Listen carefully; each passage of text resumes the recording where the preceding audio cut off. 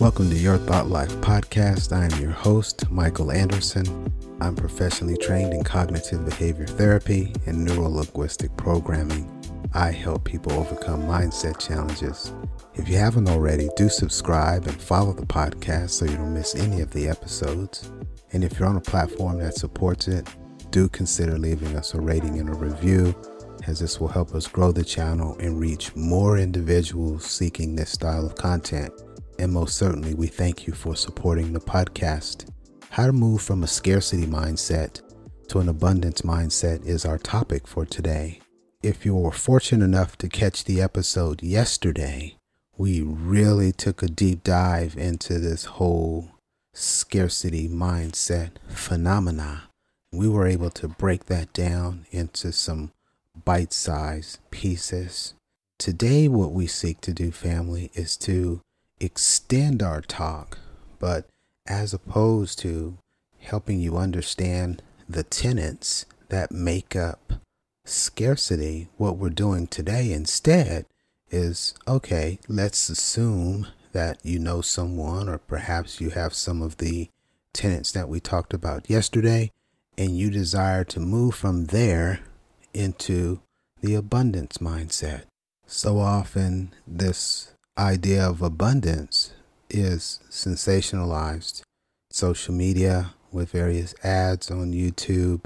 There are a couple of other outlets specifically around paid TV commercials where we're even starting to see this.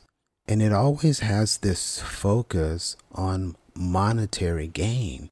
And the idea of an abundance mindset is so much more than the financial aspect.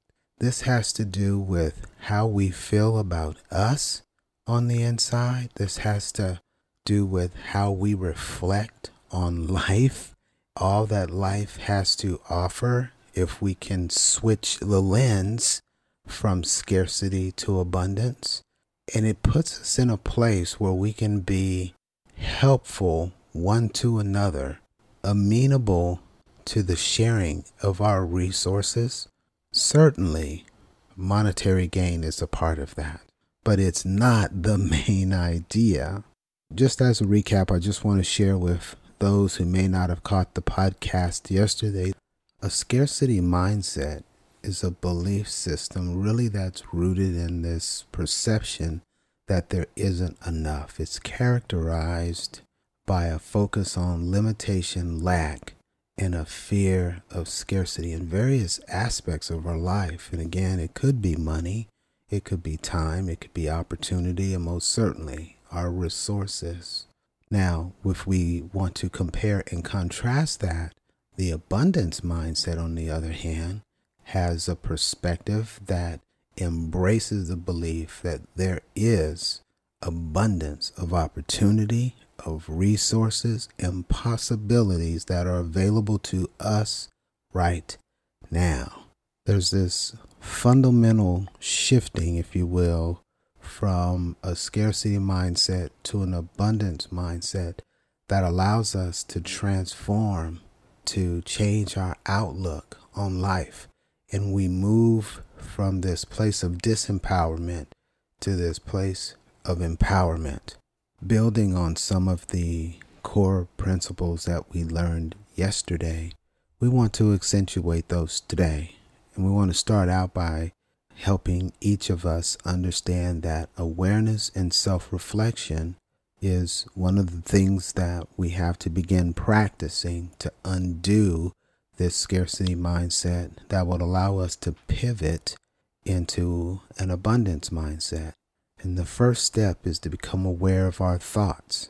What is it that we're thinking about that has residency in the scarcity mindset? Once we're able to pinpoint and put our finger specifically on that thought, then we can start to trace it back to its origin. And in the process of doing that, we become associated with our beliefs. We become associated with our upbringing and those examples that have laid down this scarcity-based foundation.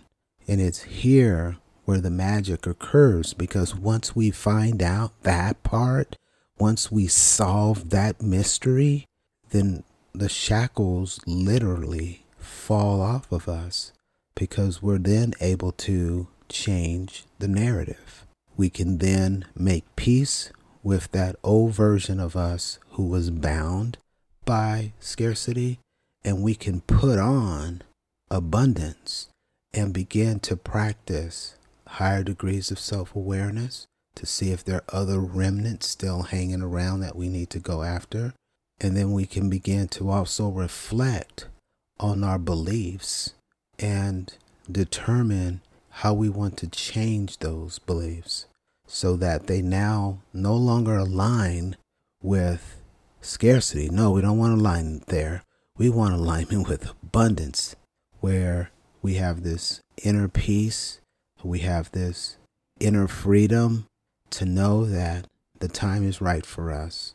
The resources are bountiful. The opportunities are bountiful. And with our renewed focus and our heightened sense of awareness with this self-reflection that we're doing, now we're able to take command of our lives. We're able to change the outcomes that we would desire for our life. We're able to make good decisions. We're able to take action. These things change our overall life and perspective. And it all stems from the recognition that scarcity thinking is a learned mindset. We don't have to remain this way. This leads beautifully into my next point, where not having to remain some way infers that change is a good thing. And in this case, we're going to change to challenge any limiting beliefs. We want to identify and challenge limiting beliefs, because these provide fuel for a scarcity mindset. You have a self-image of yourself. Your being, once your self-image is set, will do whatever it takes in terms of the lens with which you see life and experience life. It will do whatever is necessary to ensure that it shows you information that marries up with your self-image. So if you have a poor self-image and you have limiting beliefs that are sort of riding alongside of that, then you've got to get that squared away as well, family. I want you to think about this. I want you to think to yourself, when you have a limiting belief, I want you to write that limiting belief down. And I want you to say to yourself, what evidence do we have to support this limiting belief? Apart from the things that my mind is showing me that aligns with my self-image, if I back out of that, what other tangible evidence do I have that this limiting belief is true to form 100% of the time? Sure, you're going to be able to look into your past and have an example or two that may align with it, and your brain will do well to bring that back to your recollection. But that's not 100% of the time. We're looking for evidence for 100% of the time, meaning it's always on no matter what. And if we can't find the evidence for that, then we get to break free of those limiting beliefs. And this is the easiest and simplest way for you to do that, simply by questioning the authenticity and the evidence that is associated with the limiting belief. Then ask yourself further, how can I flip this limiting belief that is no longer limiting? This is the challenge component. We said challenge limiting beliefs. How can we flip this so that this thing is no longer limiting but empowering? And write down as many things as you can think of. Challenge limiting beliefs on every count, because 8.5 out of 10 times your limiting beliefs are lies.